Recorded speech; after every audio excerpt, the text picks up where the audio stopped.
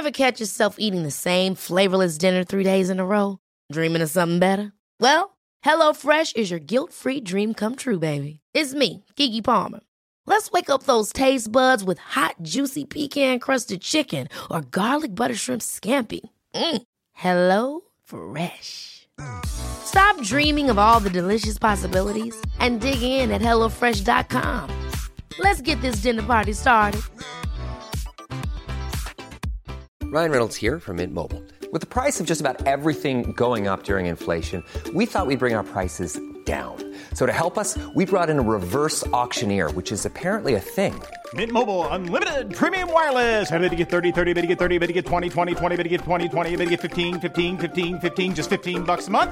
Sold! Give it a try at mintmobile.com/switch. $45 up front for 3 months plus taxes and fees. Promo rate for new customers for limited time. Unlimited more than 40 gigabytes per month. Slows full terms at mintmobile.com.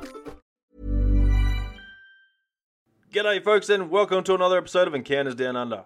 Multi-award winning investigative journalist Ross Coulthard joins the show to tell us about his experiences whilst researching UAPs for his TV documentary The Phenomenon and his new release book In Plain Sight. So please welcome to the show Ross Coulthard. G'day, how are you, Ant? Good mate, and yourself? I'm very well, very, very well. Oh, that's great, mate. This is my first time on your show, and I have to admit I haven't listened to it before, but I will be. Oh, mate, by all means, it'll do. The more people, the better for me. That way we can sort of we get more people out there and, sort of getting a bit of a realisation of what things are actually going around there. So tell me a little bit about your audience. Are a lot of them people who've seen things? Yes, I believe a lot of them are, or people that are actually curious, They have always seen something, or they might have something that is reasonably questionable, then they sort of come to us and sort of, ask the question, is this a UFO, or is it something that could have been mistaken as a UFO? And everyone's got different opinions, and that's the biggest thing we want. We want people's opinions and what they think it could be. There are a few things there where people sort of mistaken things for misidentification, such as like a lens flare, or they see the Venus in the sky, or the International Space Station going across. But, that's basically pretty much what we're all about. See something in the sky that's a bit weird, then by all means, they come forward and tell us about what they've seen. But, what about yourself? I've never seen anything. I've never seen a UAP or a UFO. I've got plenty of friends who have. I've been present when Damien Knott, for example, the Australian cinematographer who films The Phenomenon quite often, has recorded really interesting anomalous material.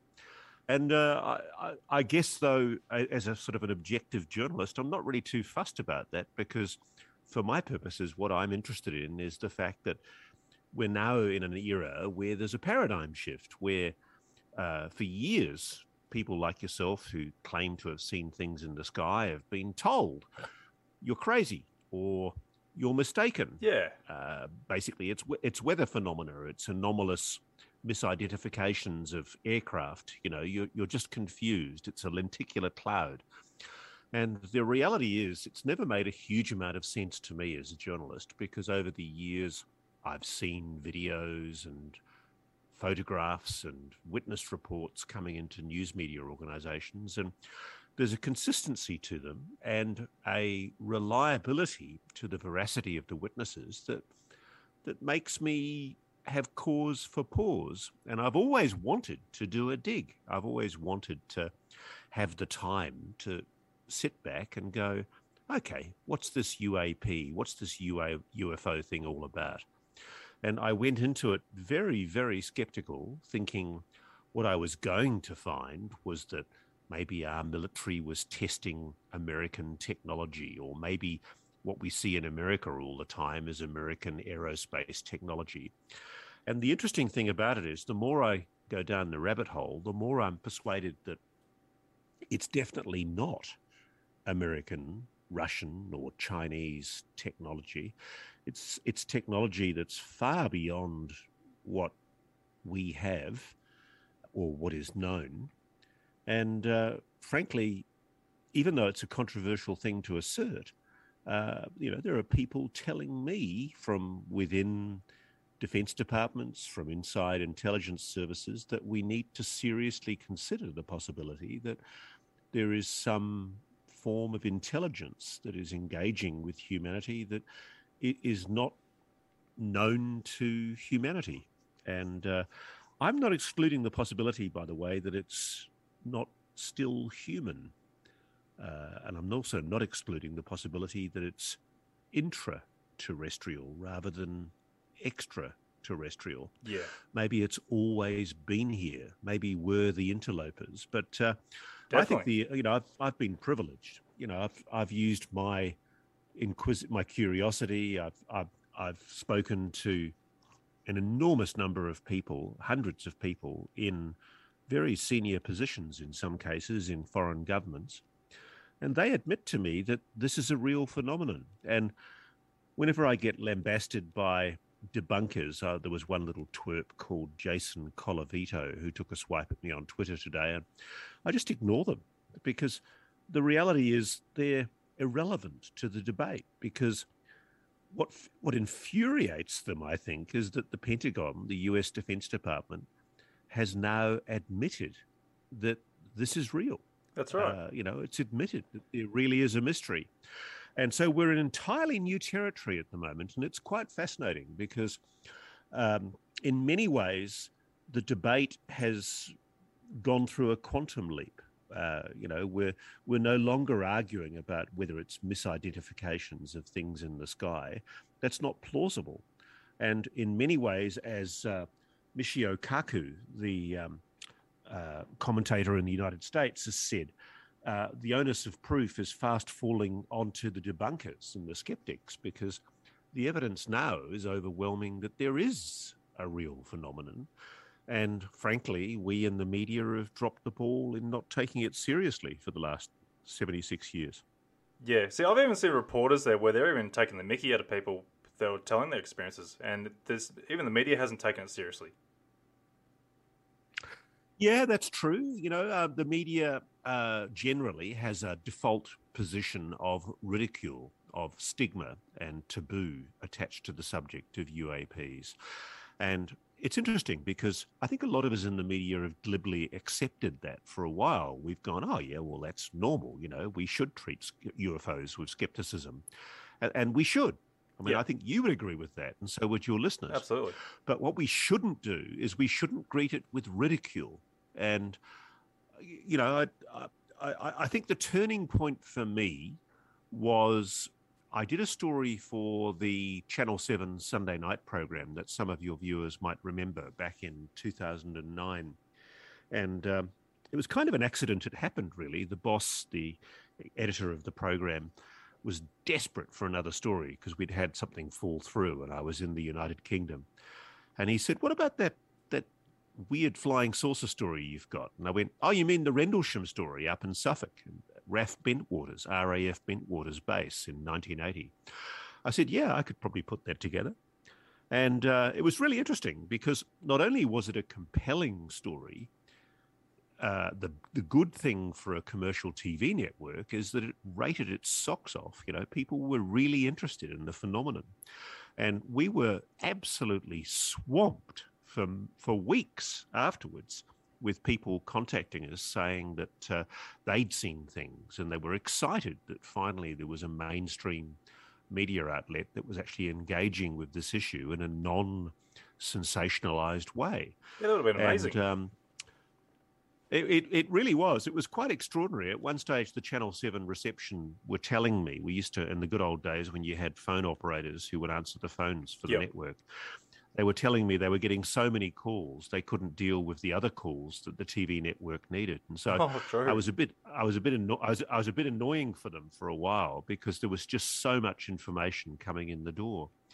But what blew me away was there were people all over Australia. We'd done a story that dwelt in particular on the sightings of black triangles all over Western Europe and the United Kingdom. And there was a night of the black triangles in 1983 that we focused on over Wales. And there was an RAF pilot, a British Air Force pilot, who told us how he'd chased one of these objects and seen a craft, a solid metallic object that was tracked on radar.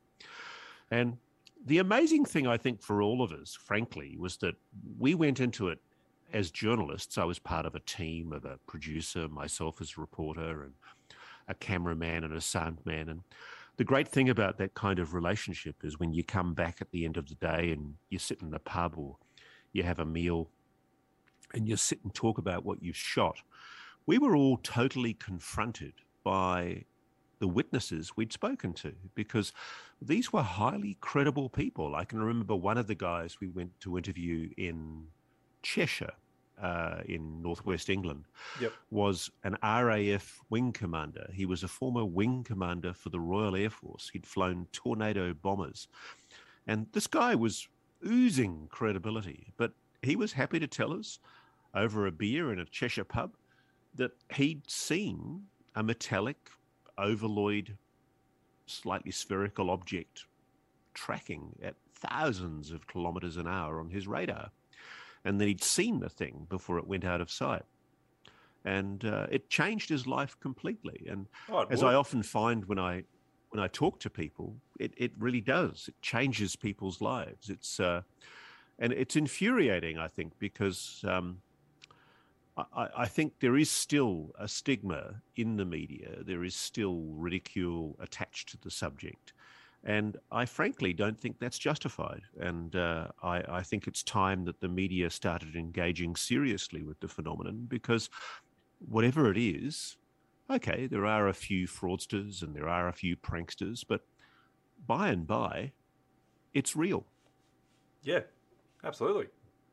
It's amazing because these things are seen worldwide by all the public. Everything's going on, and people are reporting these things, and still never got taken seriously.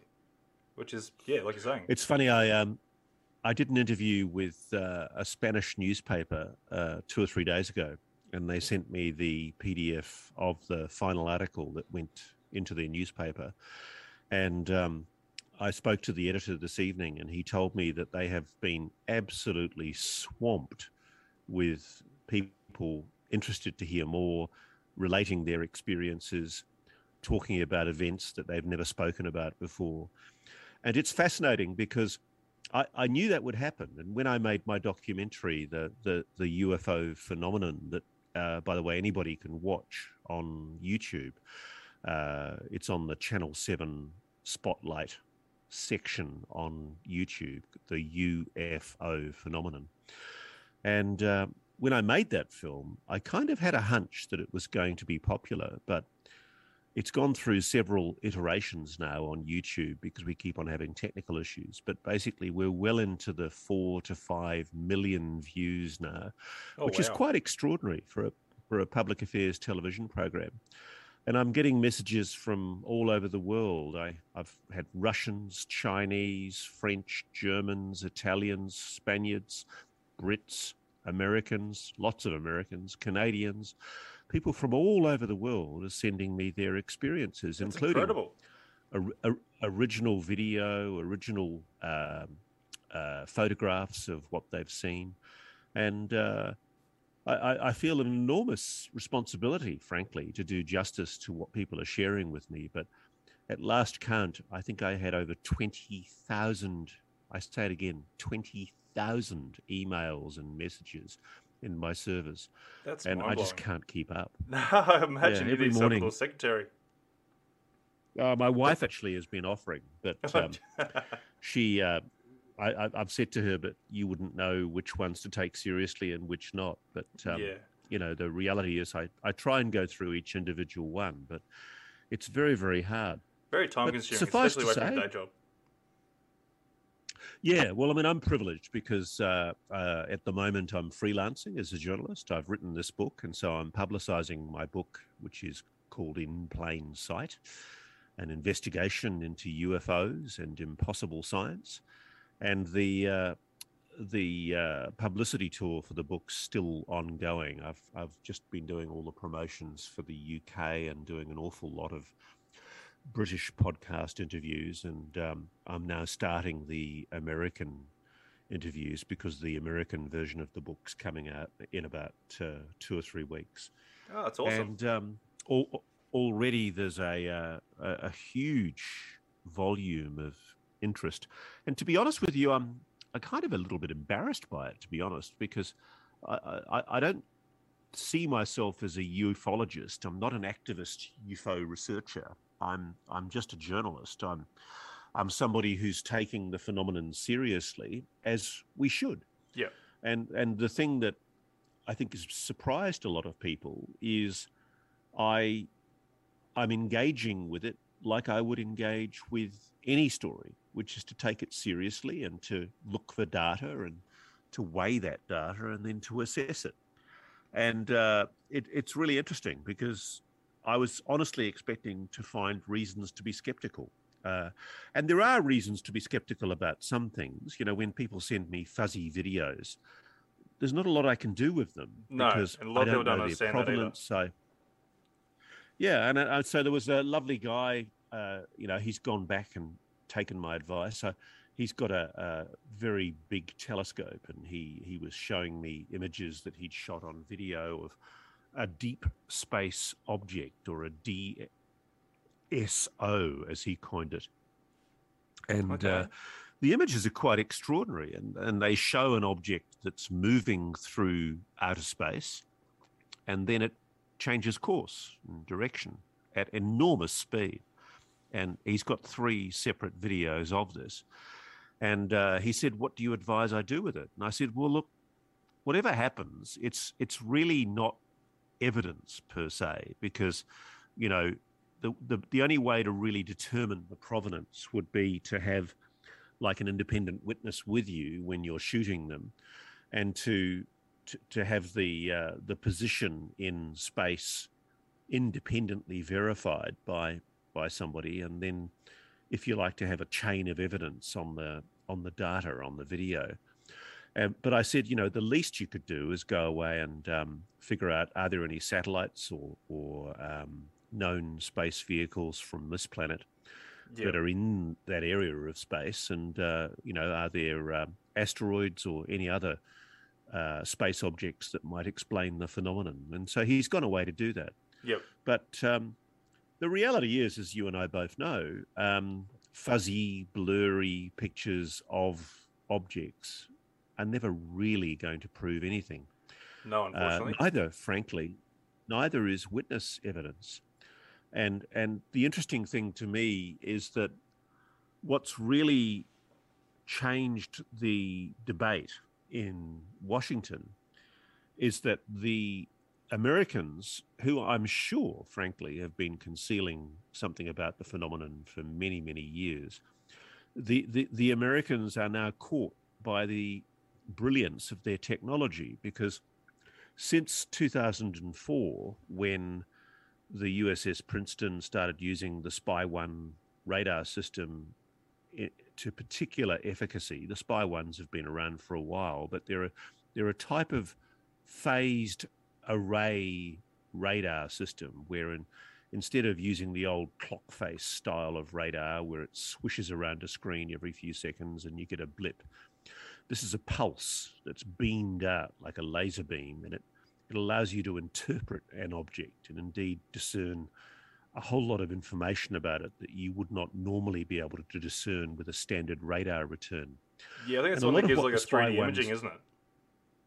It's incredible. I've seen in classified controlled container situations, I've seen what they can actually do. And you can pretty much, with the combined sensor systems that they have on the F-18 jets these days, and particularly on the E-2 Hawkeyes and also on the guided missile destroyer, the USS Princeton, that was operating in 2004, you can literally see the rivets. I mean, it's quite extraordinary. And the computer database tells you, before you've even thought about it, what craft it is. You know, is it a Russian MiG? Is it a Sukhoi? You know, what is it? And the interesting thing that day is that the databases that were on the USS Nimitz, the USS Princeton, and every other ship in the carrier battle group that was operating off Baja, California in 2004, when the USS Nimitz, the supercarrier, was doing its warm-ups for the Middle East, nothing could tell them on their computer systems what these objects were. And I can tell you, it's quite freaky to talk to somebody like Kevin Day, who was the senior chief in the US Navy, who was responsible for monitoring the combat weapons system on board the USS Princeton. And he told me that he'd been seeing on his screen for days, for about 7 or 8 days, they've been seeing these weird, anomalous objects that were hovering at 80,000 feet or above that were completely unknown to them. And because the radar ceiling of the particular radar system is 80,000 feet, and because of other information that I can't talk about, Kevin's pretty sure that these objects, some of them at least, were in orbit, which is profound, because what he says was that instantaneously at one point, objects that were at that 80,000 feet or above height, probably in orbit, instantaneously descended to a whole series of different heights, some of which were within the operating range and envelope of the carrier battle group. And that was the turning point, because he could then scan them with his radar and he could see they were real. They weren't some optical illusion. They weren't some anomalous atmospheric phenomenon, some lenticular cloud or some a radar signal that was a misidentification. Or a computer glitch at least. Yeah, and this is the thing. This is why we're now in this new scenario. And I think in many ways, it's kind of reluctantly that the United States military is being dragged, kicking and screaming, I think, into an admission of what we suspect, I know, has been going on for probably 75, 76 years. Yeah. You know, an admission that this genuinely is a mystery. You know, there really is a mystery. And the United States Pentagon, the Department of Defense, has admitted this formally in a report to Congress, that out of 144 specific sightings incidents since 2004, I don't know why they chose that date, but I suspect they've got their reasons, 143, like all but one, were unexplained. And these are sightings where prosaic explanations have, in the main, been excluded. So it's not drones, it's not weather balloons, it's not anomalous atmospheric phenomena. You know, there's nothing known to human science which can adequately explain what it is that these US Navy pilots have been seeing. And that's the shift. That's the big change that's happened here, because whereas before it's been possible for the military, as they glibly did during Project Grudge and Project Blue Book and all the other investigations that have been done by the American government and the Australian government and the British government over the years, we've always been told these objects can, in the main, be largely explained away as misidentifications. You know, these people are a little bit crazy that see UFOs. You know, they're all Fruit Loops. And in the main, it can all be adequately explained. And most importantly at all, it's no threat to national security.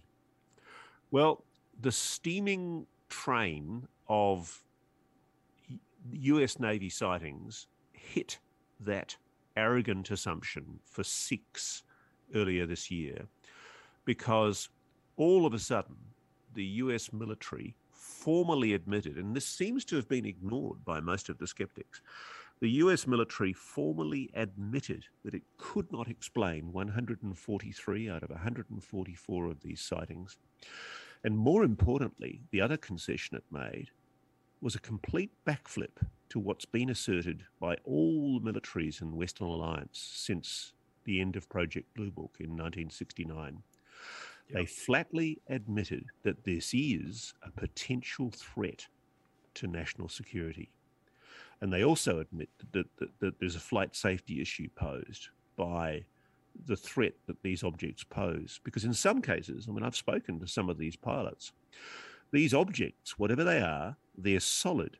And in one case, I've spoken to the people involved, there were 2 fighter planes flying probably no more than 30 to 50 feet apart at high altitude. And all of a sudden, one of these objects zooms between them at hypersonic speeds, almost instantaneous movement.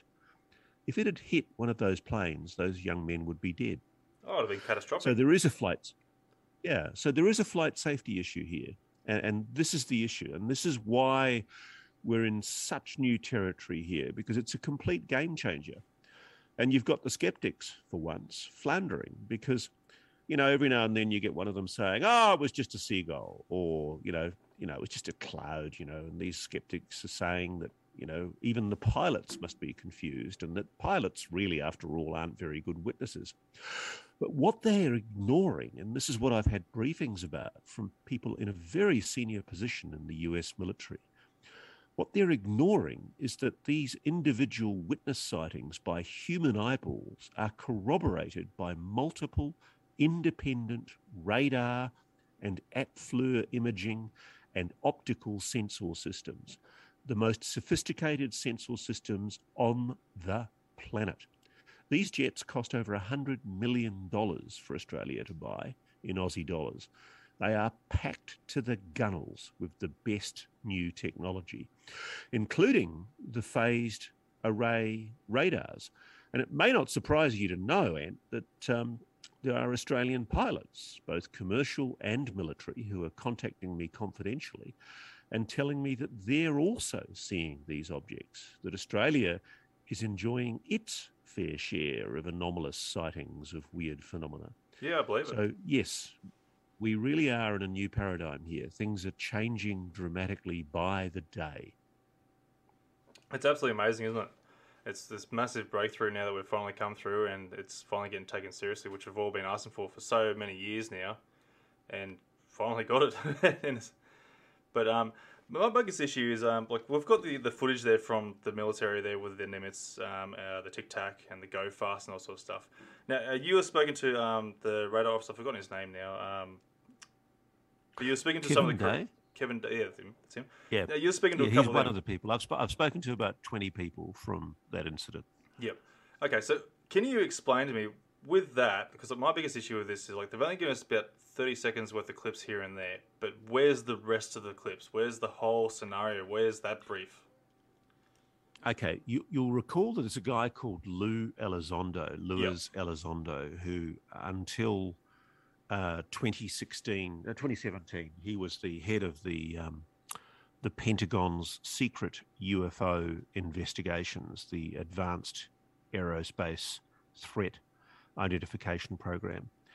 And Elizondo's kind of like a spook from Central Casting. He's a former counterintelligence officer in the US military, and he's served in Afghanistan with Australian Special Forces. They all know him really well, and they vouched for him as a man of high integrity and great repute. And he basically has told me in interview that there are many other videos that he's been privy to, but which, under the terms of his security oath, he's not allowed to disclose. But when I said to him, are there other videos which, if people saw them, would just blow people's socks off? And he said, yes. And more recently, in fact, just in the last few days at a conference in San Marino in Italy, Luz admitted that some of these videos are so sharp that in the detail of these objects, if they had rivets, you would see the rivets, but they don't. Well, look so, you're talking here about it. Yeah, well, I don't know if you're ever going to. There's a delicate game here, and I'll tell you what I think is going on. One of the things that people will see if they watch my documentary and read my book is that this crazy investigative journalist, that's me, is actually taking seriously the phenomenon of so-called crash retrievals. And the reason I'm doing that, when I say crash retrievals, I'm talking about retrieved non-Earth, non-human spacecraft of some kind. Yeah. And the reason I'm doing that is because my curiosity was twigged by the fact that I think in about July last year, the New York Times journalists Ralph Blumenthal, Leslie Kean, wrote the most extraordinary story that I commend to everyone to read, where they basically quoted multiple sources, including 2 on the record, talking openly about evidence that the United States government has been able to retrieve crashed spacecraft or landed spacecraft, which is an incredible allegation. And I started asking about this when I was writing my book, and I spoke to people who work for different congressmen in the Congress and the Senate in the United States. I spoke to senators and congressmen who'd been in select briefings by people from the US Department of Defense. And I was told that they have been told in private hearings that the United States is in possession of retrieved non-human technology, including craft, vehicles, literally flying saucers. Now, and I won't believe that until I literally kick the tires of the craft myself. I mean, it's just such an incredible allegation. But a lot of very reputable people have said this to me both on the record and on background. One of the people who went on the record with me was a guy called Nat Kobitz, and I wrote him a letter, not really expecting that he'd call me back, and he did. And sadly, this wonderful man was dying of cancer when I spoke to him. But he was formerly the chief geek for the US Navy. He was the director of science and technology development for the US Navy, which is a very senior executive position in the US Navy. He was like their chief boffin. And I asked him, after we got to know each other over a few months, I said, Nat, were you ever read into a crash retrieval program, i.e. crash retrieval of alien spacecraft? And you know what he said? Yes. He said yes. And then he said, but I was never read out of it, and so there's not a lot I can tell you. You know what I mean by read?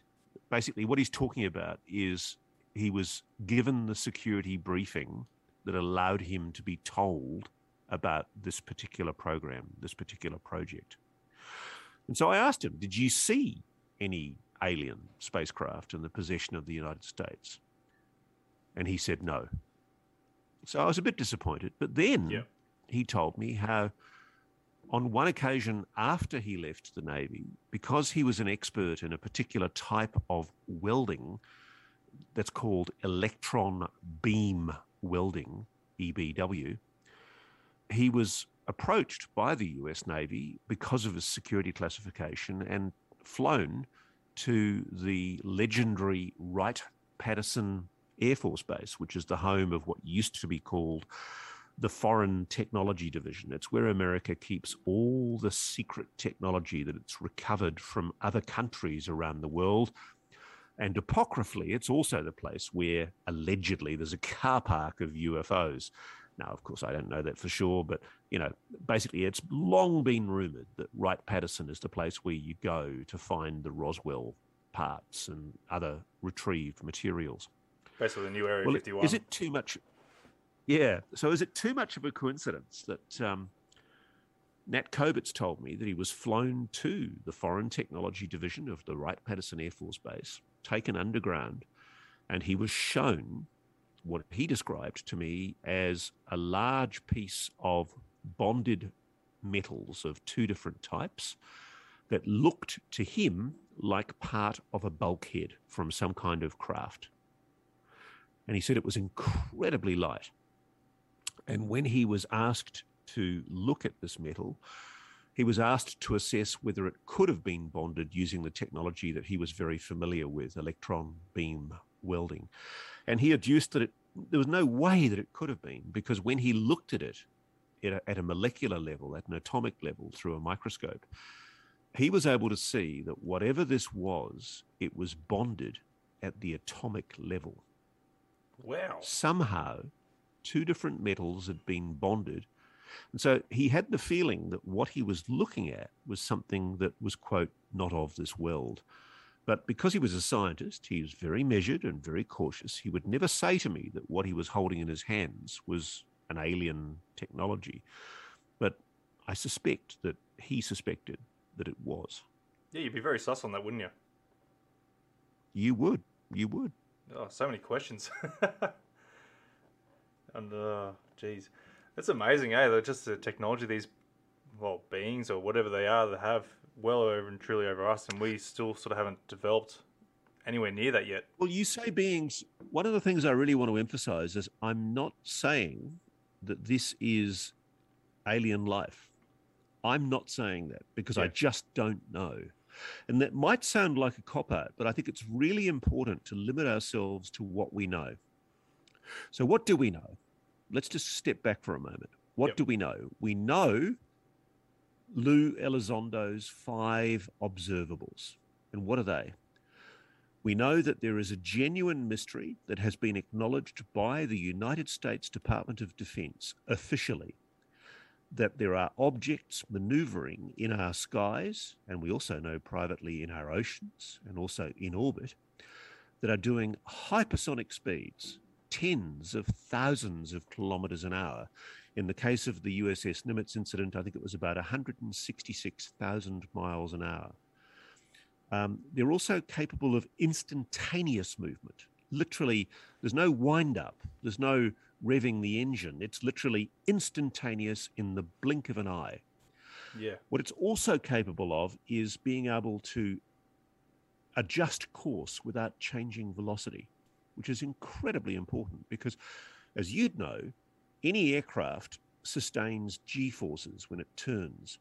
And so when David Fravor, who I've spoken to, was maneuvering his fighter jet, spiraling down towards what he eventually saw looking like a gigantic tic-tac peppermint, a cylinder, a white cylinder hovering over the surface of the ocean.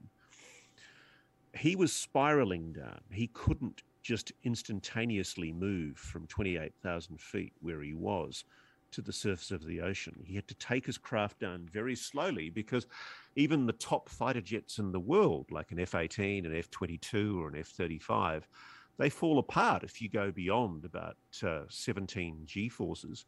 But more importantly, the human body, even when wearing a G-suit, can only really sustain about 9 or 10 Gs before passing out. Yeah. And the objects that were seen on the USS Nimitz that day, guess what G-forces they were pulling? They were pulling up to 12,000 Gs. That's the estimated G-forces. That's incredible. Any human being that sustained that kind of G-force would literally be soup. Yeah. The craft that they were flying in would literally just disintegrate. You know, there's no way a plane could sustain that kind of G-force. Oh, absolutely not. So you've got an incredible technology capable of extraordinary speeds and maneuvers. And what's fascinating is this is official. This is admitted.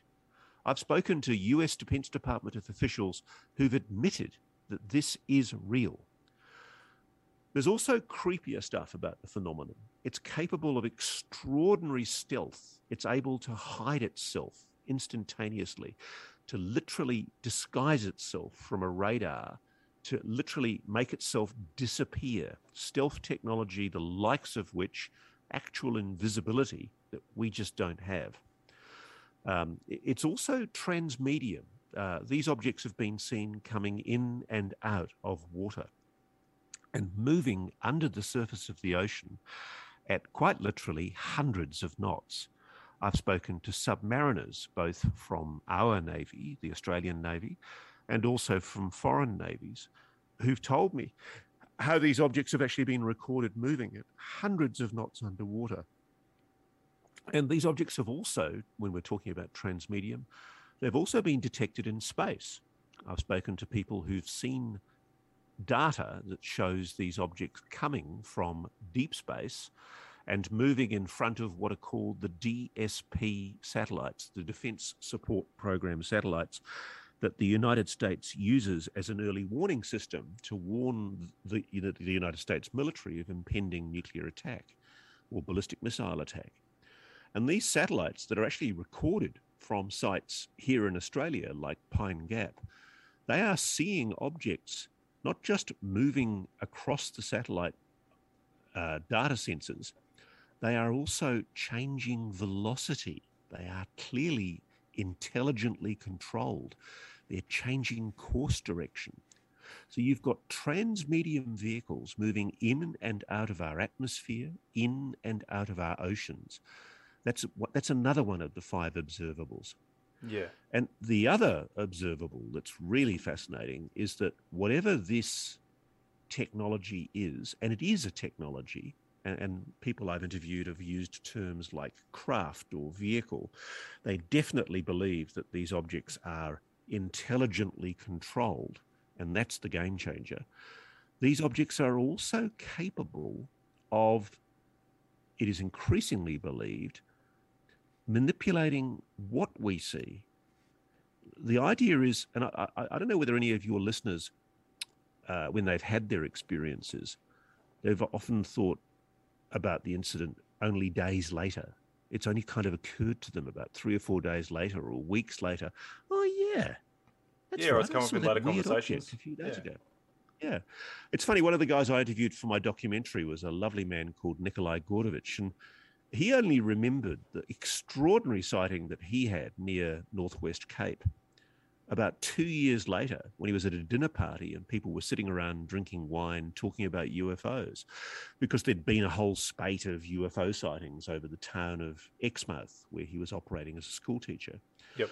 And time again when I interview people, they talk about how they feel weird. There's a kind of a weird feeling that they have it going across them. And so people might be interested to know that, and again, the skeptics will absolutely hate this, but people will be interested to know that there is evidence to support the claim that the Undersecretary for the US Defense Department was briefed, or at least there was preparation made for him to be briefed, about how the phenomenon is capable of manipulating human perception and consciousness, and that the objects that we think we're seeing are often not what is actually there. So could it be that while we're seeing black triangles or spherical tic-tacs today, back in the 19th century, they were seeing airships, literally sailing ships in the sky. And back in religious times, in the book of Ezekiel, they talk about winged chariots. So could it be, and in the Vimana, the Hindu and Sanskrit texts, they talk about glowing objects. You know, is the phenomenon manifesting itself to people in different ways by manipulating human consciousness and perception? And is it screwing with our ability to even recall those incidents? Because frankly, it's perhaps it's trying to distract us. Perhaps it's trying to hide itself. Perhaps it doesn't want to be found. But the evidence is overwhelming. As I used for the title of my book, it's there in plain sight. And that's why I called my book what I called it. Yeah, because it seems fitting. To me, the thing that leaps out at me is that if you look, the evidence is there, and it's always been there in plain sight. Definitely. It's sort of like as if they've made it sort of like adapted to our modern times, like you're saying, like chariots in the sky. There's back in those days there when chariots were a common thing, or turned into ships, like sailing ships in the sky. It's like as if they're sort of adapted in time with our modern perceptions. Well, I had the privilege at one stage for the Sunday program when I was working on that show for Channel 9 about 20 years ago. I travelled to the Gulf of Carpentaria, and we were up there doing a story about a mining company that was having a battle with a young Aboriginal activist called Murrundu Yana, who, a bit of a scallywag, but at the same time, somebody who would be a great leader for his people one day. Really interesting, charismatic guy. But we were up in the territory for a long time, and we were at one stage flying in a helicopter with an Aboriginal fellow who was essentially the other side of the argument. He was a really respected elder from the Aboriginal community called Blue Bob. He was as dark as the Ace of Spades. He was amazing. He was so dark. And he he could use the Dreamtime stories, the oral history of the Aboriginal people in that area, to find the sacred sites that the mining company were not allowed to touch. And so he could literally navigate the landscape. And so we actually sat in the back of the chopper and filmed him doing it. And you could almost see the geologists pulling their hair out, because every time he pointed out a sacred site, which was often just a lump of rock or a rise in the ground, they'd pull their hair out, because that was the very point where their very, very detailed geophysical, geomagnetic imaging had told them that were probably rare minerals. And time again, for hours, this guy was basically showing up the incredibly sophisticated sensor systems of this mining company, and showing them where they couldn't dig, because these were sacred sites to the Dreamtime myths of the Aboriginal people. And one of the things we did was we stopped for the night at a beautiful billabong in the middle of the Gulf of Carpentaria. It was such a rich experience. And this beautiful man sat there, as Aboriginal people must have done for 40,000, 50,000 years, and told us some of his oral history. And I asked him about UFOs, because you couldn't help but do that. And one of the things I don't think we realise in Australia is the rich oral history of Aboriginal communities in this country, because we're literally sitting there under this beautiful starlit sky. It's just literally an absolute billiard table of stars just pouring their light over us. And we've got a fire going. And I said to him, what about UFOs? And he laughed. And he talked about the Min Min lights, which the European settlers first saw in the 1850s, which are these orb lights that manifested themselves not only to the settlers, but also to Aboriginal people. Yeah. And the Aboriginal people, they think of them as the spirits of their people. And he also then started talking about the Wandjina and the Wandjina people. And these are these beautiful images that you often see in Aboriginal rock art of humanoid figures with, well, if you like, kind of like a helmet around their head. And they're on rock art all over Australia, and they are very much part of the Dreamtime mythology. And when I say mythology, I don't mean to discredit it. I mean the stories, and some of which are true, most of which are true. And often, as I was saying from the sacred site story I gave you, often far more accurate than our own technology. And he told me that the Wandjina were essentially sky people, and that it was part of the mythology that these humanoids came from the sky. And if you think about it, if we have been visited by an alien species, if they've come down in craft, that kind of account, that kind of description of the sky people, the Wandjina, is probably how it would be recorded in the mythology of a nomadic people with a rich cultural history. Yeah. And I just found it breathtaking to talk to this guy. And, you know, all over the world, it's everywhere. I mean, I've spoken to people in Peru and Chile and El Salvador and Europe and Russia and France. And it's amazing. Everywhere you go, there is this phenomenon of people seeing anomalous, unexplained objects. And how arrogant are we to think that we can just dismiss this phenomenon preemptively by asserting that, well, because there was a strange cloud in the area at the time, that must be the explanation. And indeed, in many ways, I've been taking on some of the skeptics, because I whilst I don't see myself as a UFO or a UAP activist or advocate, I do think science is often dishonest. I think it's often almost deliberately misleading in the way that it contrives to misinterpret data.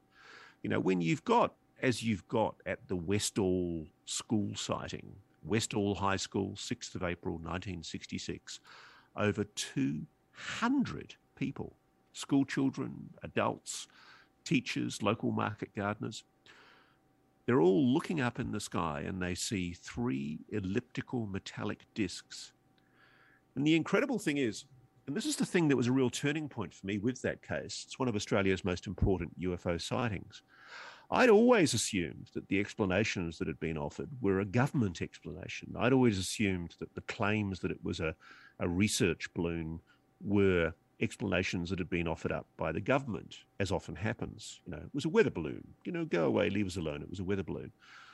But in fact, I think conspicuously, nobody has ever, from any government agency, despite repeated requests, ever sought to explain what it was that over 200 people saw at the Westall High School on the 6th of April 1966 at around 10:30 in the morning in broad daylight. Yeah, how can you Nobody discredit that? from government has ever sought to explain it. And so the only people who've offered explanations are skeptics who've suggested that because there were American secret testings going on of nuclear radiation over the South Pole using highball balloons, a particular type of high-altitude balloon, that must be it. And look, I found that remotely plausible until I spoke directly to literally dozens of the witnesses. And I suspect if the skeptics did this, they'd feel the same, because when you do speak to these witnesses, it's quite clear they didn't see a balloon. They didn't see a drone. They didn't see an aeroplane. They know the difference between a balloon, a drone, an aeroplane, and whatever it was that they saw. Terry Peck, who I only spoke to just this evening, was a young girl of 12 at Westall School that day, and she saw one of these objects literally hovering and then lowering itself down behind trees in an area of bushland called the Grange. And she was a plucky little thing, and so she jumped the fence against the protestations of the teachers and ran and ran and ran and made it into the bushland.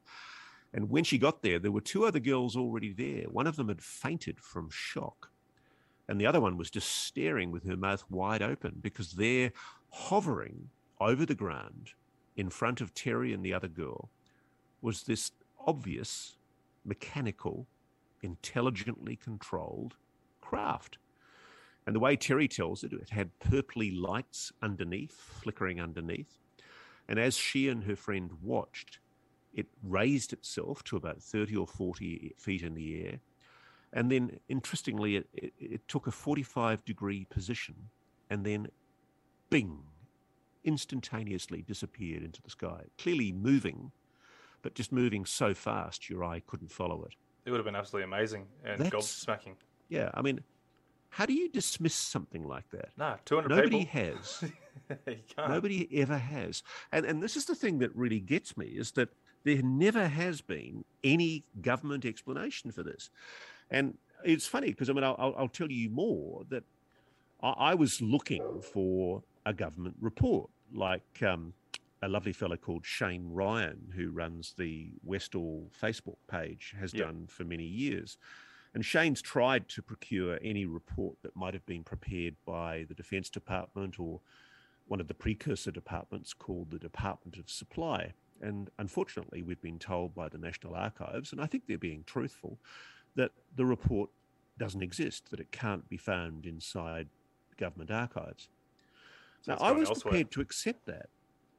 I was prepared to accept that until, by complete fluke, and this is so serendipitous, it almost gives me a shiver up my spine, I was approached by a source, somebody I've known for a very long time, who worked at a very high level in a very important agency in the federal government. I can't say which. And that person contacted me because they'd become aware of the fact through a newsletter that was being circulated that I was doing a story on the Westall sighting. And he said, well, why are you doing a story on Westall? And I said, why are you interested? And he said, well, because my father was the guy who wrote the secret report for the Department of Supply. And I said, what? I said, that report doesn't exist. And he said, I can tell you it does because my dad wrote it. And he'd seen his father write it. And in fact, he'd witnessed his father being picked up in a black Humber for several days and being driven off to Westall every day to go and do his field work, to research it with the local military and the local police. And then every night he'd come back and he'd sit on the kitchen table and he'd talk about it with the family, especially the wife. the young son was picking up all this information. He stored it away in his head, and he knew that his father had a copy of the report. Cool fact, a crocodile can't stick out its tongue. Also, you can get health insurance for a month or just under a year in some states. United Healthcare short-term insurance plans, underwritten by Golden Rule Insurance Company, offer flexible, budget-friendly coverage for you. Learn more at uh1.com. Ryan Reynolds here from Mint Mobile. With the price of just about everything going up during inflation, we thought we'd bring our prices down. So to help us, we brought in a reverse auctioneer, which is apparently a thing. Mint Mobile Unlimited Premium Wireless. How to get 30, 30, bit to get 30, bit to get 20, 20, 20, bit to get 20, 20, bit to get 15, 15, 15, 15, just $15 a month? Sold! Give it a try at mintmobile.com/switch. $45 up front for 3 months plus taxes and fees. Promo rate for new customers for limited time. Unlimited more than 40 gigabytes per month. Slows full terms at mintmobile.com. I'm Sandra, and I'm just the professional your small business was looking for. But you didn't hire me because you didn't use LinkedIn Jobs. LinkedIn has professionals you can't find anywhere else, including those who aren't actively looking for a new job, but might be open to the perfect role, like me. In a given month, over 70% of LinkedIn users don't visit other leading job sites. So if you're not looking on LinkedIn, you'll miss out on great candidates like Sandra. Start hiring professionals like a professional. Post your free job on linkedin.com/achieve today. Hey, Dave. Yeah, Randy. Since we founded Bombas, we've always said our socks, underwear, and T-shirts are super soft. Any new ideas? Maybe sublimely soft. Or disgustingly cozy. Wait, what? I got it. Bombas. Absurdly comfortable essentials for yourself and for those facing homelessness. Because one purchased equals one donated. Wow, did we just write an ad? Yes. Bombas. Big comfort for everyone. Go to bombas.com/ACAST and use code ACAST for 20% off your first purchase. In his house for many, many years until he died, because he was so profoundly excited and shocked by what he'd seen. And this is the thing that amazes me, because I was brought to the slow realization that every now and then, it's so unlikely, but every now and then there really are things called cover-ups. And this is one of those classic times when I really do think there was a cover-up. I think the government's avoided talking about this issue, and it's probably long forgotten about now. But one of the things that really astounded me when we tracked him down was to meet the science teacher who was one of the people on the quadrangle at the school that day in April 1966, a guy called Andrew Greenwood. And 54 years later, Andrew Greenwood told me in interview how he was threatened. He was actually threatened with the loss of his job as a teacher if he continued talking about the Westall sighting. And apparently a man from the Air Force and a man from a civilian agency knocked on his door late one night and basically made a threat that they would say he was a drunk and drinking on the job if he continued publicising the Westall story. Yeah. And so for many, many years, he was terrified and he kept quiet about it. But now in his 70s, he's just bolshy about it and very, very angry that somebody from the Australian government 54, 55 years ago tried to threaten him to keep quiet about what he saw. Yeah. I don't know if you, when you were talking to people in regards to the Westall there was a story there, I can't remember where I listened to it to, but one of the girls that touched the craft and she got taken away and disappeared. And the girls went back to the house there. I've investigated that story. I can't tell you why I know what I know, but I can tell you I've investigated that story and I am satisfied that it's a conflation of different stories. And yes, there was a girl who fainted and was taken away in an ambulance, but it had nothing to do with the Westall sighting. And people I know have engaged with that woman, who's now a grown woman, and her family did move out of the area. That's, I'm sure, the other thing you were going to tell me. But there's no conspiracy behind it. I've been able to happily satisfy myself that there is a benign, prosaic explanation for why that young girl disappeared from the school and why she was taken away in an ambulance. Okay, because more to the story. Sorry, but not more to the story there. The girls reckon they went to the house there to find the girl, see if she was all right or not, but it's a totally different family, and saying that they never lived there. Yeah, again, Again, I've spoken to some of the people that actually went to the house, and the story is somewhat different. Again, as often happens, and this is not in any way to criticize these witnesses, as often happens, stories get conflated, they get mixed up over the years. And there was a group of girls that went to the young girl's house, not immediately after, but weeks after, and the family had moved, as the family always planned to do. She'd left school and she moved to Queensland, and that's all I can say. Or is it all part of the cover-up? So, look, no. Look, to be honest with you, I'm very reluctant to assume a cover-up, okay? Yeah. In this case, I do believe there was a cover-up at Westall, but I don't think it was the cover-up that a lot of people are talking about. You know, this young girl, there's a perfectly innocent explanation for why she disappeared from the school, and it's nothing to do with a UFO sighting. Yep. But there was a girl, and her name is Terry Peck, and I spoke to her as recently as an hour ago. There was a girl who walked into the Grange and literally held her hand up, and she could feel the heat from this metallic craft that was hovering above the ground noiselessly. She could see the purple lights on its underside. That's a really credible sighting, and she's adamant about what she saw. So, we've got to be very, very careful, because, one of the first things I heard was that story about the girl who disappeared from the school shortly after the sighting. And it's one of those kind of stories that takes off like 9/11 conspiracies and, Tower 7 conspiracies. And what I've tried to do as much as possible in my research is chase down those stories. And I soon discovered and soon learned that there's really nothing to that conspiracy theory.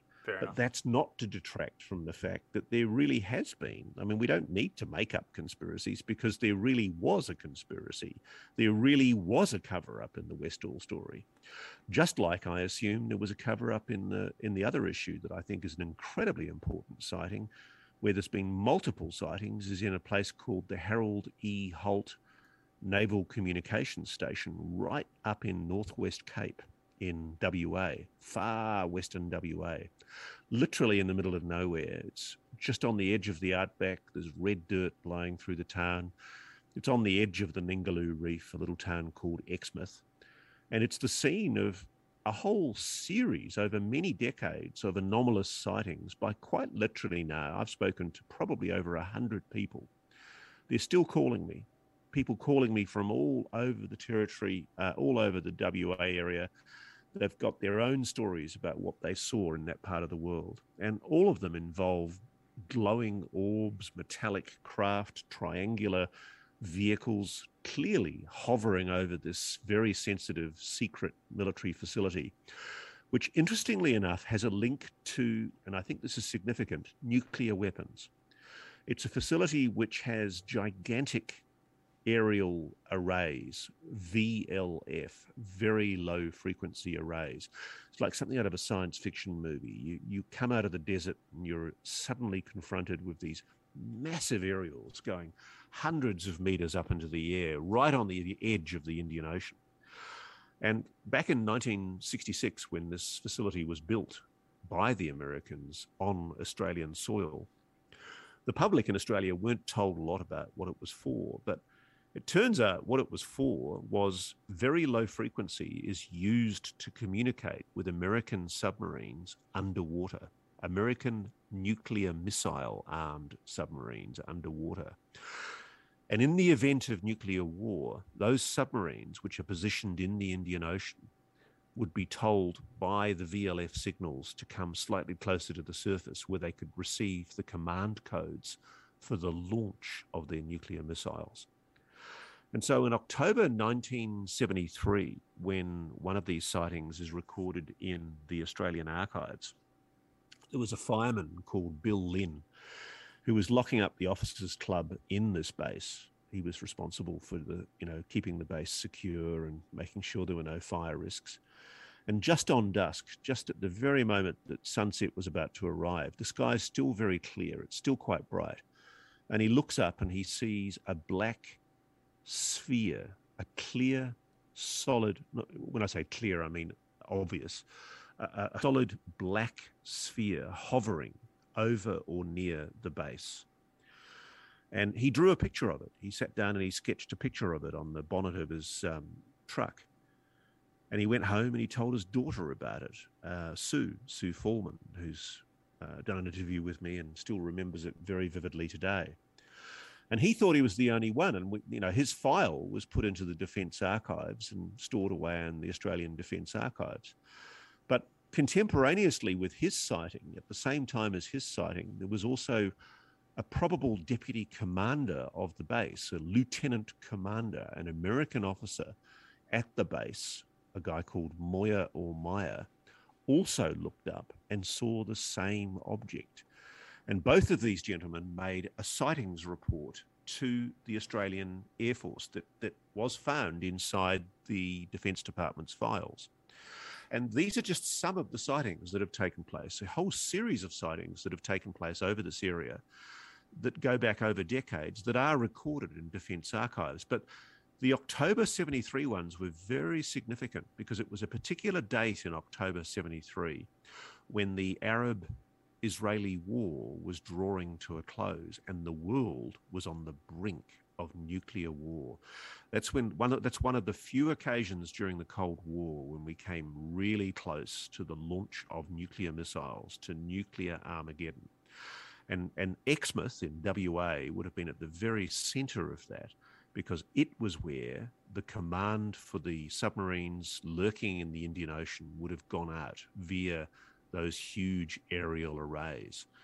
And contemporaneously, within hours of an order being given by the White House, by Henry Kissinger, the Secretary of State in the White House, within hours of that order being given to go from DEFCON 4 to DEFCON 3, Defence Condition 4 to DEFCON 3, which is the highest peacetime nuclear alert military status. It means the entire US military is on a war footing. Within hours of that order being given, this sphere suddenly appears over the base. And I can tell you, Ant, there are people who I've spoken to in the US military who think that it is no coincidence that these objects seem to manifest themselves over facilities that have links to nuclear weapons. Yeah. There's a guy called Robert Hastings in the United States who's a brilliant man, very, very impressive man, and he's written an absolutely stunning book called UFOs and Nukes. And he single-handedly, for much of the last 30 or 40 years, since he had an extraordinary sighting on a radar scope when he was a young boy sweeping floors in an airbase in the United States, he was shown UFOs tracking across a radar screen at impossible speeds. And he realized that there really is a phenomenon that the US military is keeping quiet about that is being tracked on their sensor systems. And so he decided to devote much of his life to investigating it. And so he decided to make a specialty of tracking down the men, and indeed these days the women, who work inside the intercontinental ballistic missile nuclear silos and all the facilities associated with nuclear weapons right across the United States. Hundreds of sites where nuclear weapons are stored or where they're ready for launch, sitting in silos, poised for the button to be pushed. And what he discovered was that almost every single facility across the United States, and indeed at places like Northwest Cape in Australia across the world, and also Pine Gap in the middle of Australia, that very important American base, all these bases had been visited by strange objects. And people I've spoken to inside the US military, and I'm talking intelligence and defense officials, have conceded to me privately that this is very real. They're quite worried about it because not only are these objects hovering over these facilities, they're actually capable, and this is one of the 5 observables that Lou Elizondo has talked about, they're capable of remotely tampering with technology, with human technology. They've actually switched off nuclear missile systems, or in one case, allegedly, according to a Russian general that I've had the privilege of speaking to, they've actually switched on the nuclear missile to the very point where they're literally just one button away from nuclear launch. Now, nobody knows why this is happening, but it's real. It's been so well recorded, both in official records, but also by witnesses who've agreed to speak to good people like Robert Hastings. You're left in absolutely no doubt whatsoever that there is a real phenomenon that is being tracked and verified by military agencies, by government investigators, and indeed by private investigators like Robert Hastings. And indeed, I've seen it for myself with facilities here in Australia. I've spoken to witnesses who've seen similar phenomena here in Australia. There is an absolute sure bet link between the prevalence of UAPs, unidentified aerial phenomena, and nuclear weapons or facilities that are linked to nuclear weapons. It's no coincidence. Yeah, it's absolutely amazing how, like, we've got to appreciate these people that actually go out and get the effort out there to go and find this information, otherwise we wouldn't know. Yeah, I mean, I think, frankly, one of the things that I think will eventually have to be acknowledged is that there's been an awful lot of work done by UFO researchers that has been unfairly scorned and ridiculed by a lot of the mainstream media and commentators. There are professional trolls and debunkers out there on social media and in certain sections of the media and the scientific establishment who adopt extremely unscientific tones when it comes to addressing the phenomena. They're so inclined to dismiss it. They're not prepared to seriously consider the possibility that, well, what many people are conceding to me inside government agencies is real. We are, I think, on the cusp of a revelation. There is a paradigm shift happening, and it's happening, as paradigm shifts often do, in plain sight, and people aren't noticing it. And it's basically because there is I don't think there's some active conspiracy where there are men in black going around telling editors or executive producers of TV shows or newspapers to shut up. I just think that there's such an effective stigma and taboo that's been attached to the phenomenon that it's impossible for a lot of people in mainstream media to take the phenomenon seriously without putting woo-woo music or X-Files flying saucers on the wall behind them in the newsroom. And I really think mainstream media needs to wake up to itself, because there's an incredible change that's happened here where, you've got the American Department of Defense now formally admitting the phenomenon is real. And that, in many ways, is the beginning of what UFO researchers call disclosure. Yeah, and everyone's been waiting for that disclosure and that full-on, evidence that we want. And that sort of brings me back to my question there where I asked you earlier on, like, did we actually, I don't think we actually got a proper answer out of it, but did you actually find out why we didn't get the full footage or information in regards to that whole scenario with the Nimitz and the Oh no! As I explained, they're holding back on that information. I mean, the U.S. Defense Department is definitely in possession of videos that, as Lou Elizondo told me, would blow your socks off. He's conceded. Lou's told me he's seen videos that are just absolutely extraordinary. Other witnesses have told me that there are videos of metallic craft, clear as day, flying right beside jet fighter cockpits. Yeah. You're talking about vision that is crystal clear. Now, why is the US government suppressing that information? Which I'm sure they am.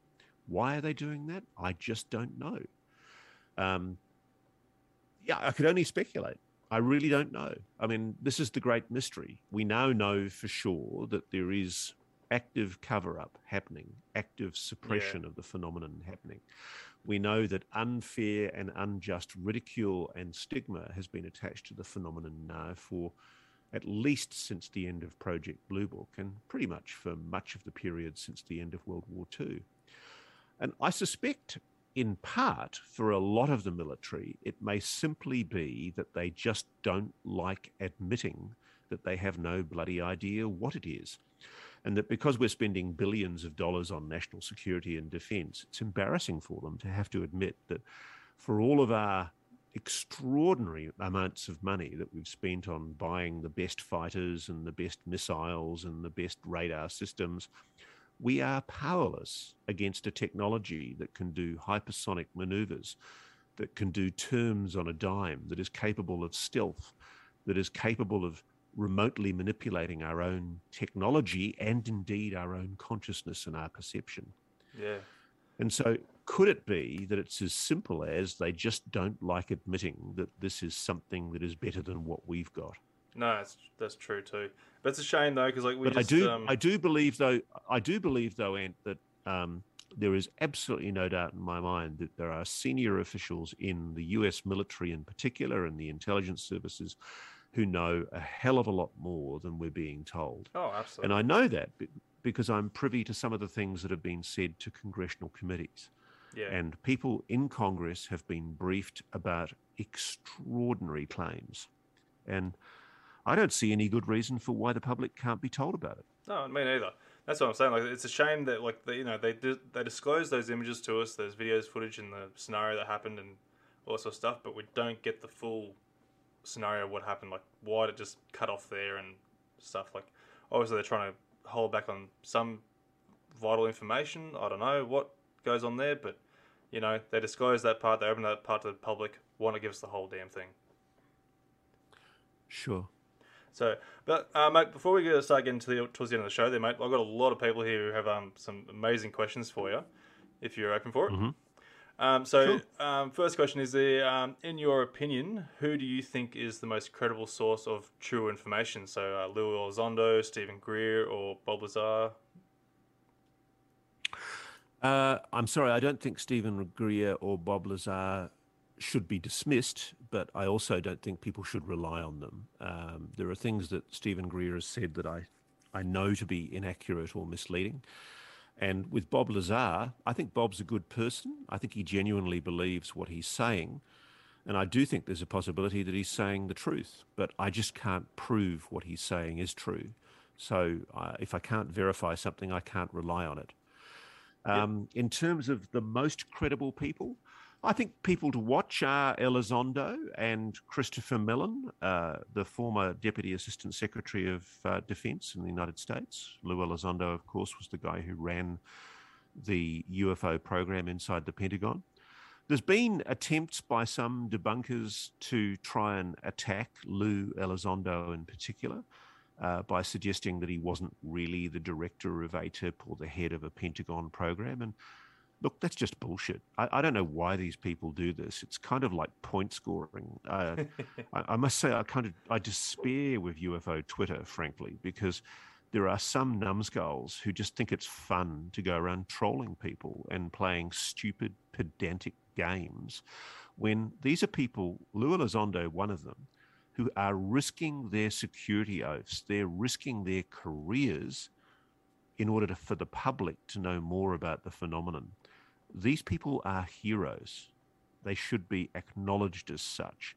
Now, that's not to just glibly accept what they say. We should always be skeptical about what anyone says.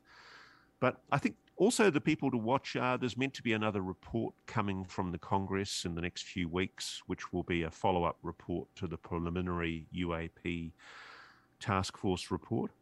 I think you should also keep an eye out for the congressmen like Marco Rubio, the Republican senator who used to be the chairman of the Senate Intelligence Committee, and Mark Warner, who's the current chairman of the Senate Intelligence Committee.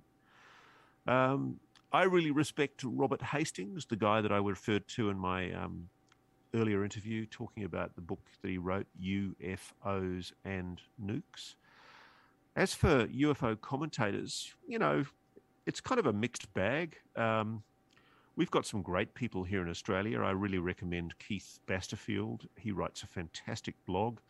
He's an elderly gentleman, but he's an absolutely astute observer of breaking issues in UAP research. Paul Dean, another one to watch. There's a guy called Brad Sparks over in Los Angeles who is also really impressive. I follow The Debrief, which is a very good online news magazine that tries to cover this issue. It's patchy. Sometimes it does inconsistent stuff that doesn't make a lot of sense. But another one is Mystery Wire. George Knapp, the Las Vegas, Nevada-based journalist for Channel 8 in Las Vegas, who also has his own online spot called The Mystery Wire. Yeah, I mean, it's very hard to sort of recommend to anyone that there is a sort of a definitive source, because there isn't. What you've got to do is acquire an incredibly skeptical brain and trawl. I mean, I monitor Twitter for UFO, UAP related commentators. There's a really good guy in the US called Joe Murgia who goes under a Twitter tag UFO Joe, and he's good. And look, there's dozens of others. I mean, I'm sure I can keep you busy all day with names of people who I would suggest you listen to. But I hope that gives your listeners a good guide. Yeah, definitely. I've had Paul Dean on the show there. He's an absolute encyclopedia when it comes to this sort of genre. Oh, the man's Amazing a machine. He's incredible. Yeah, he is. So next question is, what are your thoughts on people experiencing ETs, being visited by them, being taken onto the craft, and being experimented on? Pretty simple. I just don't know. I've interviewed a lovely woman called Melinda Leslie very early in my research, who's quite a famous alleged experiencer of what's called a MILAB, a military abduction. Now, she gives a very colourful and detailed account of multiple abductions, where she can even allegedly describe the inside of some base where there's, allegedly humans and aliens operating on her and doing things to her. And look, I know it sounds crazy, and part of me wants to go, it is crazy, but I can't. I will never dismiss potential evidence. The problem that I have as a journalist is witness evidence in and of itself, especially when it's making extraordinary claims like that. I look for verification. In the Westall case, for example, there are quite literally hundreds of other witnesses who corroborate what these individual witnesses that I've spoken to have told me. And these people all give a remarkably consistent and clear account of what was seen on the day. And time and time again, the best UFO sightings are the ones where there is that kind of corroboration. So frankly, unless I'm with you in your bedroom when the greys come for you, it's next to impossible for me to verify the veracity of that experience. And if, as we all know, the phenomenon is, according to the US Department of Defense, allegedly capable of manipulating human perception and consciousness, how do we know what that experience is? How do we know it's not disguising something even more sinister? The short answer is a lot of people who are experiencers get the shits with somebody like me because they say, Ross Coulthard isn't looking at abductions. He's not looking at, people who've had really weird experiences. And I have actually looked at some very weird experiences, but I can only report the ones where I can corroborate them and get independent evidence that I feel adds verification, that gives me a sense that there really is something here that I can have some sense of being able to verify. Yeah, no, it's one of those things that you can't really believe until you experience it yourself. Yeah, absolutely. Yeah, and I mean, I feel for those people. I mean, I'm reading Ralph Blumenthal's excellent book about John Mack, Professor John Mack, who was the Harvard professor who, in the 1970s, investigated a lot of these abduction cases, and he clearly believed they were real. He was genuinely concerned about the experiences that these people were having, because some of them were absolutely terrifying. Yeah. And I couldn't think of anything worse than being an experiencer and not having any understanding of what it was that you believe happened to you, and then not being taken seriously by anyone. It must be terribly distressing. So my heart goes out to them. Yeah. Been ridiculed, selling chronic. But sadly, that's the way it is. And yeah, like I said, one of those things you got to experience till you believe it. So next question is, in your experience and investigations, does all government around the world have a mandated cease disclosure on UFO, UAP, or is there an underlying law, per se, that states that no government can disclose on this matter I'm curious why most reports are always referred back to the Americans. Look, I think America's running the ship. And I think to a greater or lesser degree, some governments have actually conceded quite a bit. I've had conversations with Russian generals in recent weeks where they've actually admitted to me that the phenomenon is real, and they've conceded exactly what America has conceded, that they've had enormous sightings events. They did an extraordinary 10-year study in Russia where they looked at tens of thousands of cases. And in some cases, Soviet jet fighters were sent up to intercept craft. And if you believe the generals that I've spoken to, and indeed the alleged allegations made in the British Condign report, which is the British government's investigation into the phenomenon, now declassified, there were 2 Soviet pilots who died while attempting to intercept the phenomenon. So you can't dismiss and assert, as a lot of people do, you can't say all governments are covering up. Because frankly, I think the problem with the Australian government is that in the current environment, the Defence Department and indeed our intelligence services take the view that UAPs are not a legitimate subject for committing the resources of either the defence or the intelligence services. And that's quite funny because I've spoken to people in defence and intelligence in the United States who are extremely interested in the issue.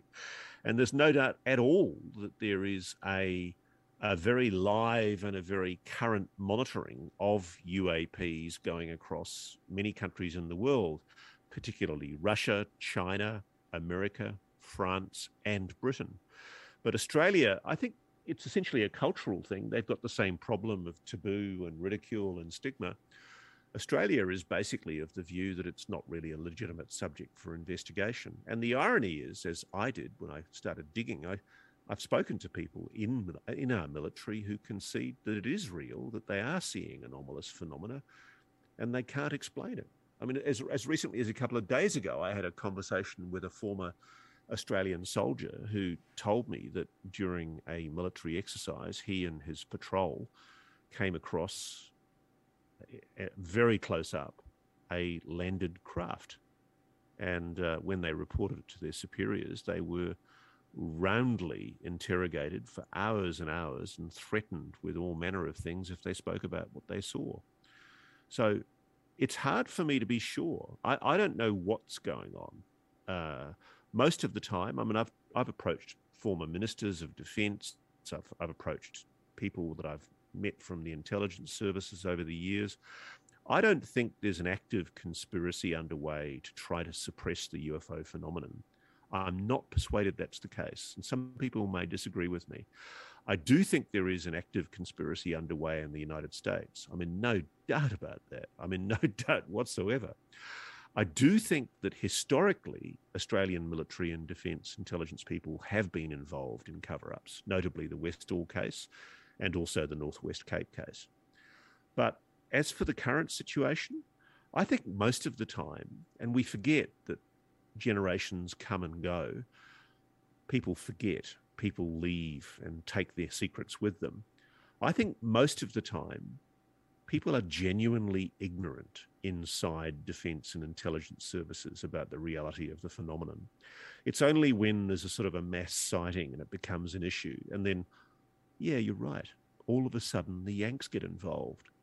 So the one common factor here is that the Americans have got their dirty paws over almost any interesting UFO sighting. And if you go through the UFO archives in the CIA or different defense intelligence agencies in the United States, a lot of which are publicly available, you know, there's just some gobsmacking stuff where during Operation Moondust in the 1950s, there were military retrieval operations to retrieve what are described in US government official documents as discs, sources, craft.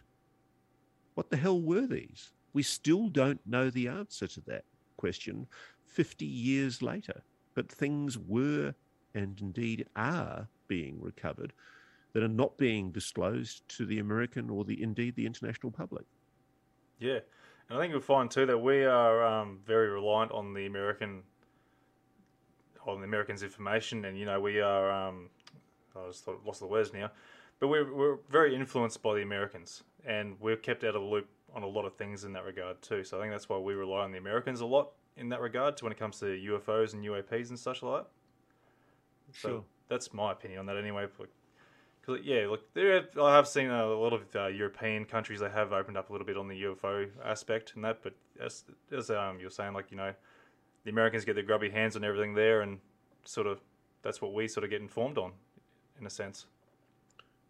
Yep. So, I do think. I mean, it's funny. I very rarely allege a cover-up. Journos have got a saying: always assume a screw-up before a conspiracy.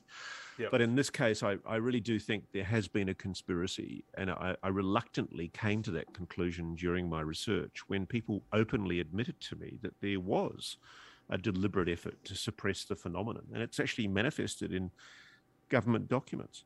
Yeah. Where, you know, there were recommendations made by officials inside the CIA, the American Central Intelligence Agency, about ways to hide the phenomenon, to disguise discussion about flying saucers from the American public, to suppress the subject matter from public debate. And the way they did this was by ridicule, stigma, scorn. Go figure. Yeah, it's been very effective. That's the way, maybe, yeah, it really has. It's been incredibly effective. Yeah. This one's probably not something you're going to probably have too many answers on, but I'll ask it anyway. But do you have any insight on the mission to Mars settlement in 2032 from your investigations? And are we likely to meet ETs by then? I have no insights on that whatsoever. I didn't think you would. I tell you, I have interviewed Elon Musk for Australia's 60 Minutes. Oh, that would have been amazing. And I'm joking when I say I think he's an alien. He's the most extraordinary human being. Oh, honestly, Joe Rogan said the same thing. He's an extraordinary guy, and I felt privileged to be able to spend time with him because he's a great intellect, and he's got this precocious intelligence. And if anyone's going to pull off a Mars mission, it's him. And I'm as much of a space exploration buff as I am now a UAP researcher. And I'm so excited by what Elon Musk in particular is achieving with his commercialization of space. I've always thought that the best way to lower the costs for NASA is to commercialize space, to put it out to private tender. And all of a sudden, out of left field, you get this clever dick, Elon Musk, who is absolutely brilliant. You know, you have those times where you've been in the company of somebody and you just think to yourself, my goodness, that person is really clever. He's one of those people. You know, it's happened to me very rarely in journalism. But, I was doing an interview with him, and I'll swear 99% of his brain was thinking about something else while he very aptly and carefully answered my questions. You know, he's just got this prodigious intellect and this way of thinking, this very lateral way of thinking that is really clever. Yeah, no, he's an absolutely amazing person, especially like coming up developing, reusing rockets and such like that. That's incredible. That's a breakthrough for sure. Oh, isn't it exciting? And I was watching the most recent landing of the booster from the rocket that took the 3 tourist astronauts up the other day. And it's just awesome to think of that kind of guided technology. You know, it's something the size of a skyscraper landing on a concrete pad, or in some cases on a pad in the middle of the ocean. Yeah. It's a breathtaking achievement. And it is. It's something, interestingly, that public enterprise, government, was never able to achieve. And so if Elon Musk can achieve that with rocket technology, clearly something is using anti-gravitic technology. And this is the implication. This is the awesome implication of what we're talking about here with these anomalous objects. Whatever they are, they're craft, they're vehicles, they're intelligently controlled, and they're doing maneuvers and speeds that are best explained by what at the moment is only a theoretical possibility: anti-gravitic propulsion. Something out there has technology that is absolutely mind-blowing. And imagine what it means for that excitement of human exploration if we're able to crack that technology. That's what excites me, and that's the big issue behind the UAP phenomenon. And frankly, I think that's the gold at the end of the rainbow for whatever country cracks that technology first. Yep. Well, they're going to have a massive advantage over the world then, when it comes to that. Hey, Ant, I mean no discourtesy, but I really do need to wind up soon. So no, that's fine, mate. I think there's only a couple more questions there, if we can try and smash through them. One of them there is, have you uncovered any reports where the ET craft has shot down any one of Earth's military? Well, yes, I did mention earlier that there is a reference in the British government's official Condign, CONDIGN report. I think it's volume 4 or volume 5 of the Condign report, which is a massive document. You can find it online, and there is a reference to British interviews with Russian officials who admit that at least 2 of their craft were brought down during engagements with UAP. That's a phenomenal allegation, and it's one that, yet again, the skeptics ignore. There's also, whilst it's not craft being brought down, there are quite alarming and concerning revelations at a place called Colares in Brazil, allegations of human beings being attacked by craft with beams of light, and in some cases suffering terrible injuries or worse, being killed. And there's a filmmaker by the name of James Fox, who's a friend of mine and a friend of many of us here in Australia, who made that brilliant movie, The Phenomenon. Yep. James is currently in Brazil, and he's doing a documentary about the Colares incident. And what's unique and what's interesting about that incident is that there are military officials who are witness to these sightings and to these terrible injuries and deaths that were sustained. Yeah, that's amazing. Wow. So I'll look forward to going bringing that one out. That's going to be a good little documentary. I think a lot of people will be curious on that one. So anyway, our next question. You've mentioned the future. You've mentioned the future human theory in more recent times as a possibility. Is there anything you can share that led to you talking about and considering this specifically? One of your listeners is a very astute listener. He's quite right, or she's quite right. I am increasingly drawn to the explanation that was first propounded by Jacques Vallée, one of the grandfathers of ufology. He suggested that the ETH, the extraterrestrial hypothesis, does not explain everything that is known about the phenomenon. And I can't say why, and I'm sorry to be mysterious because my investigations are ongoing. But I am talking to people in a position to know who tell me that what the intelligence is behind some, possibly all of the phenomenon, but certainly some of the phenomenon, is future human. And that it's future human with a particular focus on use or misuse of nuclear weapons and nuclear energy. And that's really all I can say right now. But watch this space, because there will be more. Yeah, well, I think you just already half answered the next question from this person. So what do you make of some of the more obscure... I'll start again. What do you make of some of the more obscure known phenomena like orbs, Min-Min lights, and other similar reported encounters where the object had a more curious organic type of intelligence? Well, once again, it's impossible to be definitive. I mean, I can say that it's a real phenomenon. I've spoken to multiple witnesses who've seen Min-Min lights, who've seen orbs. I've even spoken to defense officials who tell me that they've been aware of reports by their security guards of orbs in one of our most sensitive defense installations, Pine Gap, the joint US-Australian facility near Alice Springs in the centre of Australia. I don't know what these orbs are, but whatever they are, they're anomalous, they're intelligent, and they're capable of, in some cases, penetrating solid surfaces. And if you believe the advice that's been given to the Undersecretary of the US Department of Defense, they're also capable of meddling with human technology. Yeah, I think it's like you're referring to that what did you call it? I've forgotten what you call it now. It's that interacts with your sight, so you're not seeing things correctly, sort of thing. Yeah, capable of manipulating human perception. That's the one. I was trying to think of the right words then.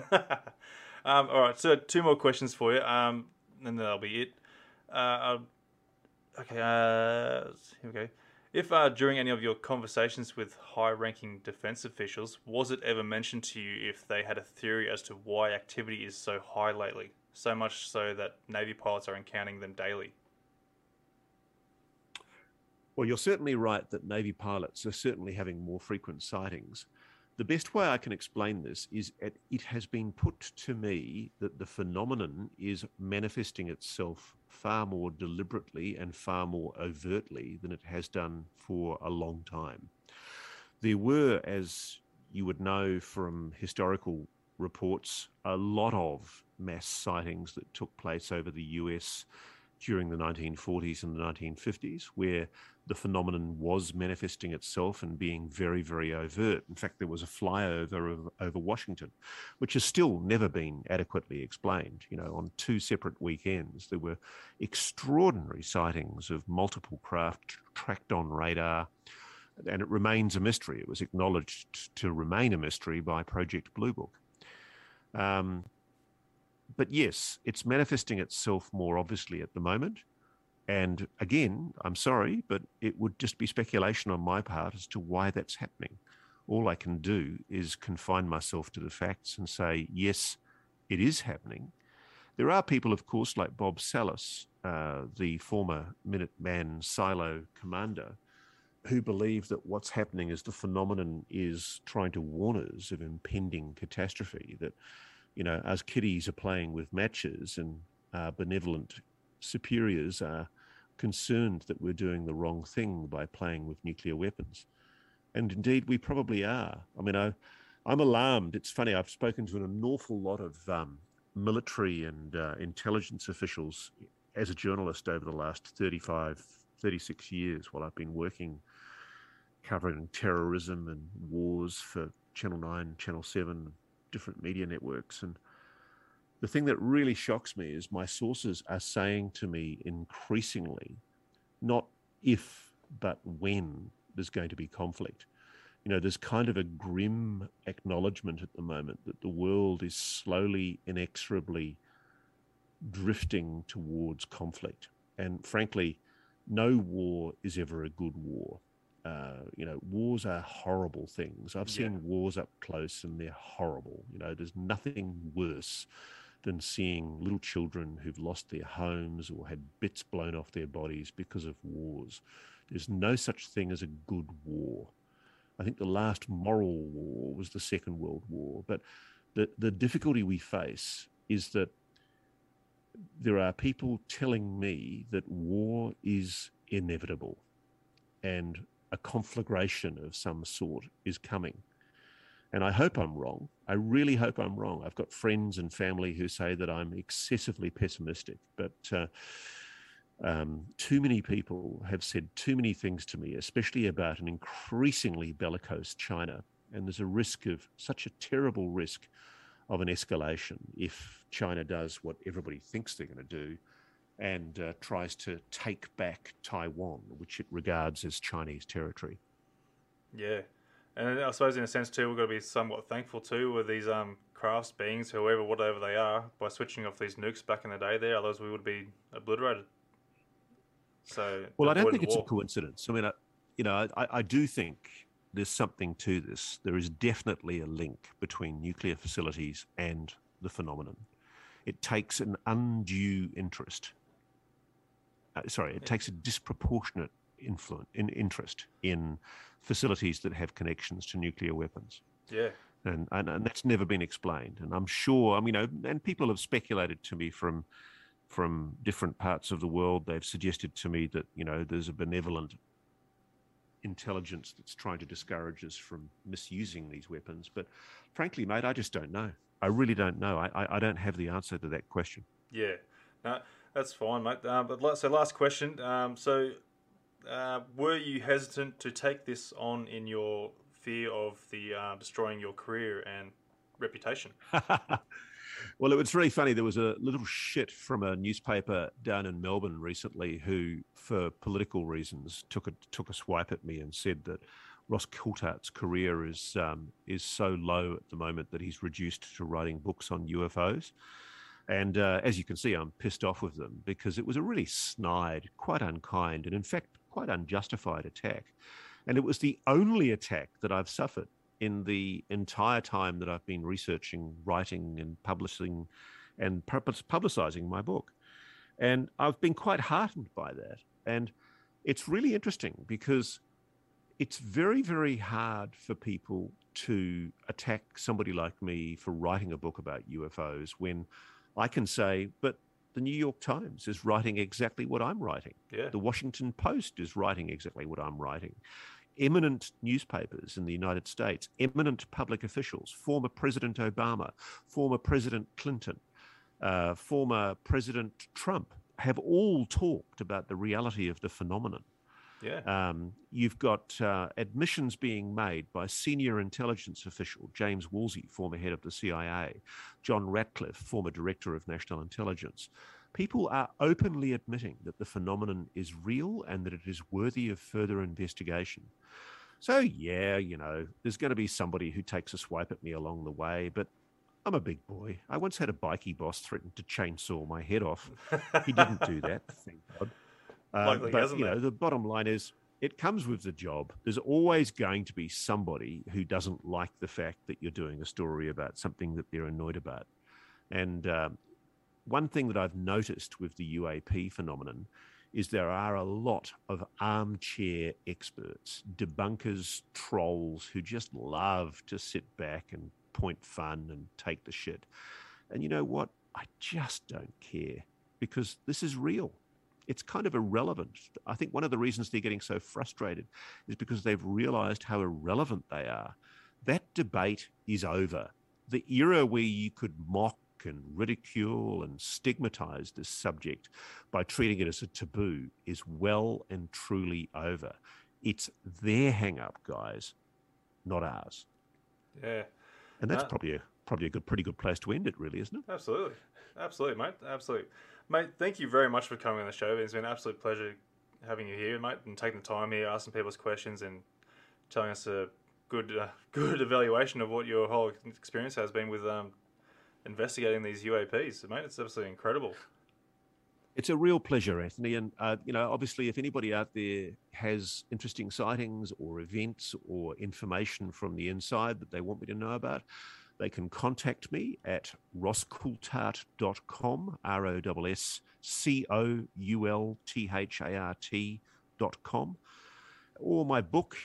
You can get a copy of my book, or you can read about my book at www.inplainsight-book.com.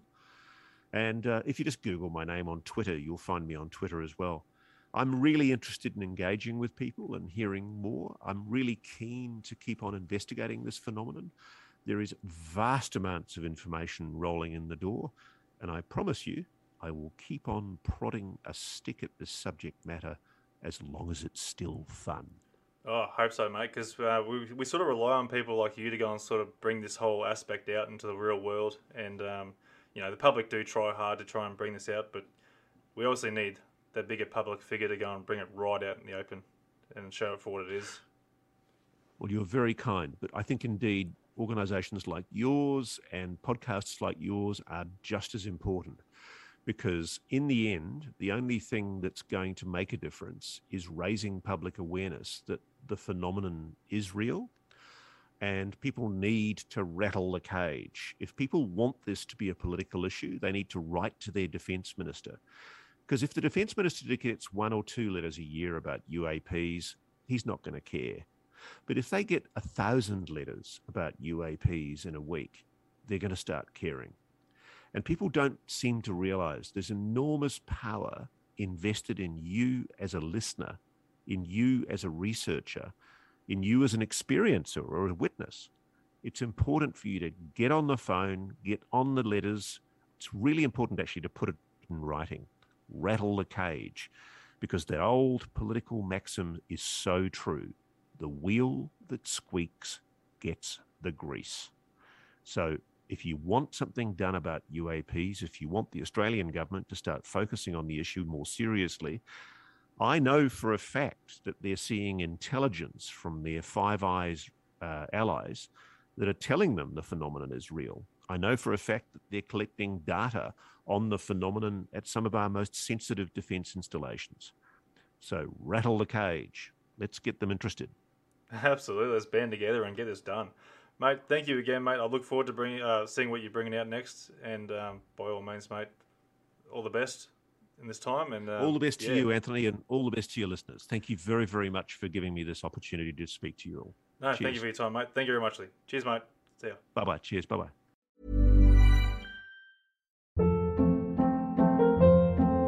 Hold up. What was that? Boring. No flavor. That was as bad as those leftovers you ate all week. Keke Palmer here. And it's time to say hello to something fresh and guilt-free. Hello Fresh. Jazz up dinner with pecan-crusted chicken or garlic butter shrimp scampi. Now that's music to my mouth. Hello Fresh. Let's get this dinner party started. Discover all the delicious possibilities at HelloFresh.com. When you make decisions for your company, you look for the no-brainers. If you have a lot of mailing to do, Stamps.com is the ultimate no-brainer. Use the Stamps.com mobile app to mail everything you need to keep your business running with up to 89% off USPS and UPS. Make the same no-brainer decision as over 1 million other businesses with Stamps.com. Use code PROGRAM for a special offer. That's Stamps.com, code PROGRAM.